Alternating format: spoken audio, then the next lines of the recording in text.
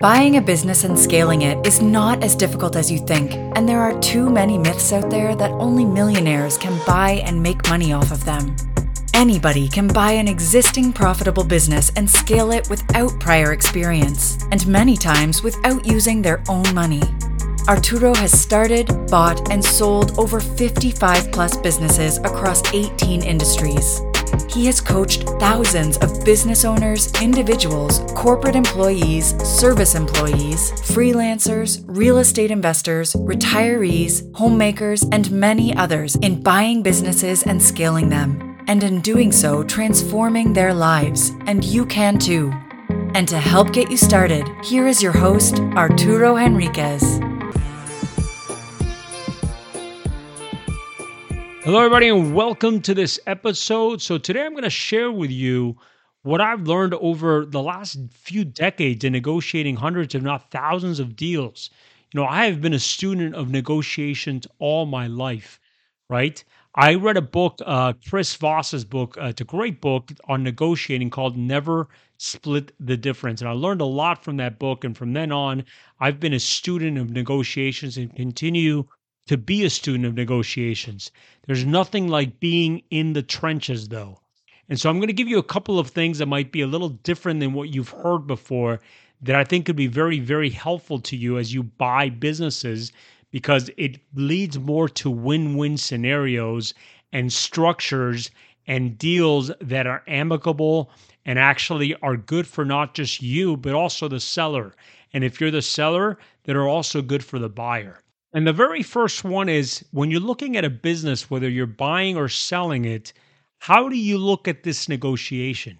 Because when you use the word negotiation, to me, it implies that there is a contest between two people and they are kind of moving against each other, pushing and pulling to try to get what they want out of something at the cost of the other person, right? A zero-sum game. And so I want to reframe that and tell you that instead of negotiate, you should collaborate. And so, what is collaboration? Collaboration is not we're working against each other, it's that we're working with each other with a common goal in mind of achieving something. In this case, the purchase of a business, the sale of a business.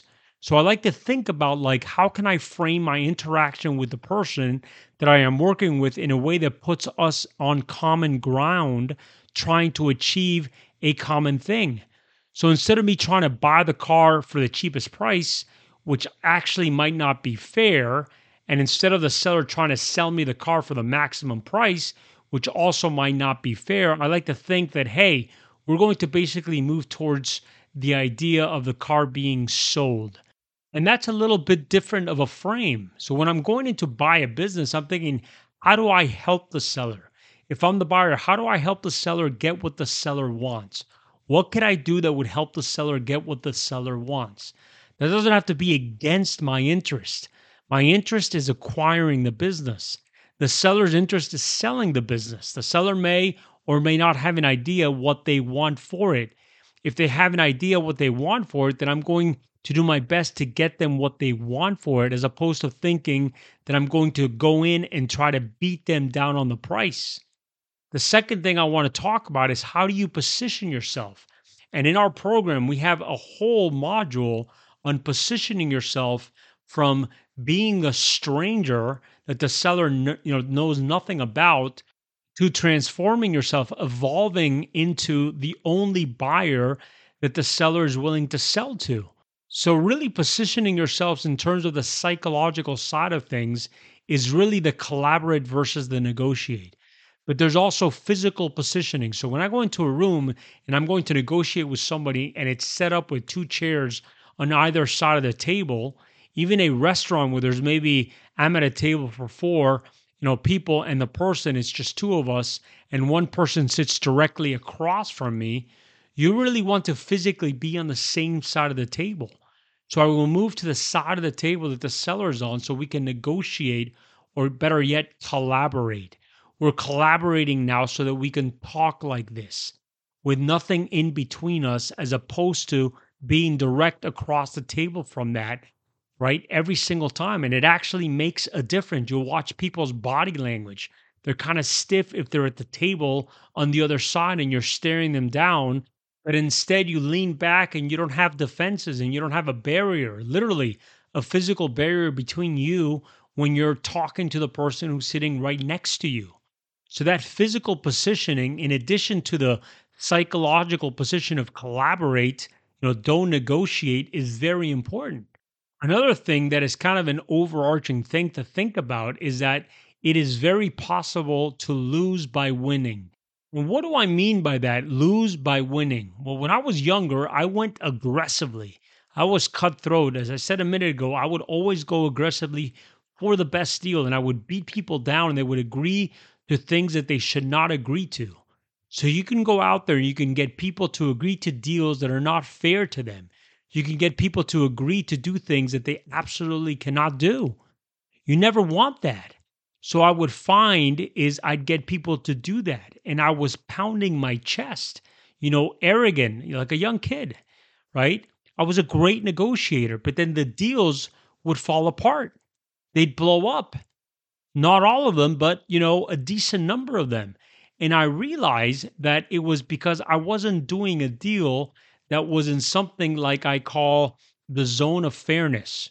So to me, within every single deal that you go into, every single negotiation, there's a zone of fairness. And anywhere within that zone of fairness, it's okay to make a deal. And it's a deal that will be good for both of you. Both of you are going to get what you want out of it. So you want to get an idea of what are the boundaries of the zones of fairness on either side. And then I want you to go aggressively collaborate to get the other party to agree on the part of the fairness zone that is best for you. And that's fine. Just don't beat them into agreeing to something that is not fair to them. It's very important. You want them to be happy to do the deal with you. The next thing that I want to talk about is taking the temperature of the room. So take the temperature. What does that mean? That means that you want to know how desperate, motivated, emotional, calm, satisfied, happy, etc., all of the people that are involved in the immediate vicinity of the negotiation. And when you do that, you'll know how far you should go in that particular interaction. Because if emotions are high and negative, generally you're going to be better off to wait for a different time. You're going to be better off saying, hey, look, I want to get all the information here.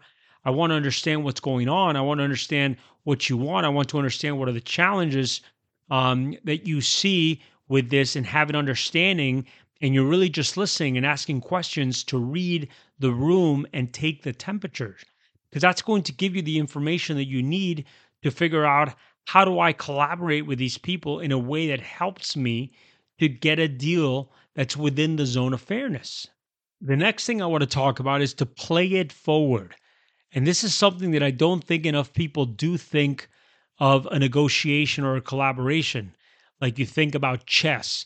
Think about soccer players or hockey players, right? They don't just sit around and wait for the soccer ball to get to them or the puck to get to them.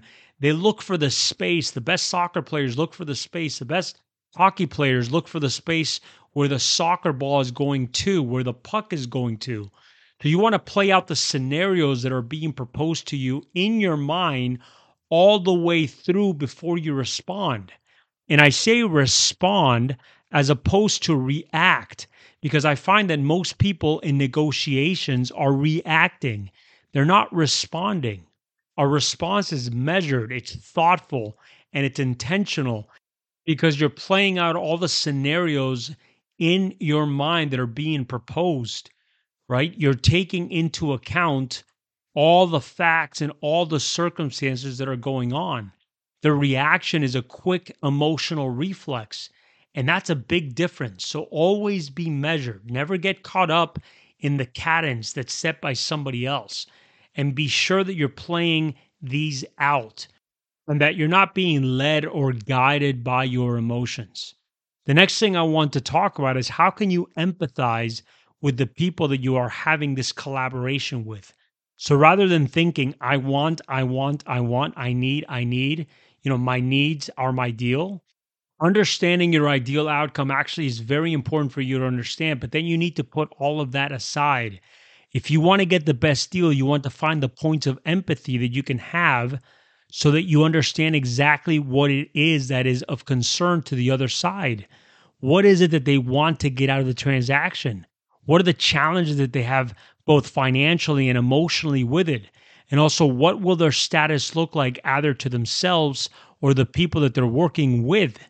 When you finish this negotiation, if you can figure out what's important to them, and then you can step into their shoes and empathize with them and say, now my collaboration is to get them what they want, which again may not be just price, and it very seldom is just price in a deal. There are other things that are driving the deal. So you want to find out these things and even these things that are impacting the price. Because if you can give them higher status or you can get them something else they want, then they very often will find that they didn't care much about the price as much as they thought they did. So it's important to have that type of conversation. Now, we always ask two questions that we always ask is, why are you selling and what are you going to do with the money? Those two questions alone can give you so much information as to their intent, their motivation, and give you the tools and understanding so that you can come up with structures that not only satisfy your needs in the deal, but also satisfy their needs in the deal. And suddenly you have a win win situation that is not necessarily all about the price. Anyways, this is how you can position yourself from being a total stranger to evolving into the only buyer that the seller is willing to sell to.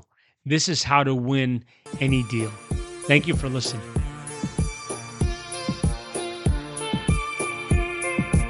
If you love the How to Buy a Business and Scale It podcast, then we know you would love Business Acquisitions Accelerator Program. Here, we have helped thousands of individuals buy profitable existing businesses without having prior experience, and sometimes without using their own money in as little as 90 days, and we guarantee these results. Head on over to www.arturohenriquez.com/BA. And if you want to learn how to scale your business and remove yourself from the day-to-day operations by turning your business into a lean operating machine like over 600 business owners have done, then go to www.arturohenriquez.com/SS.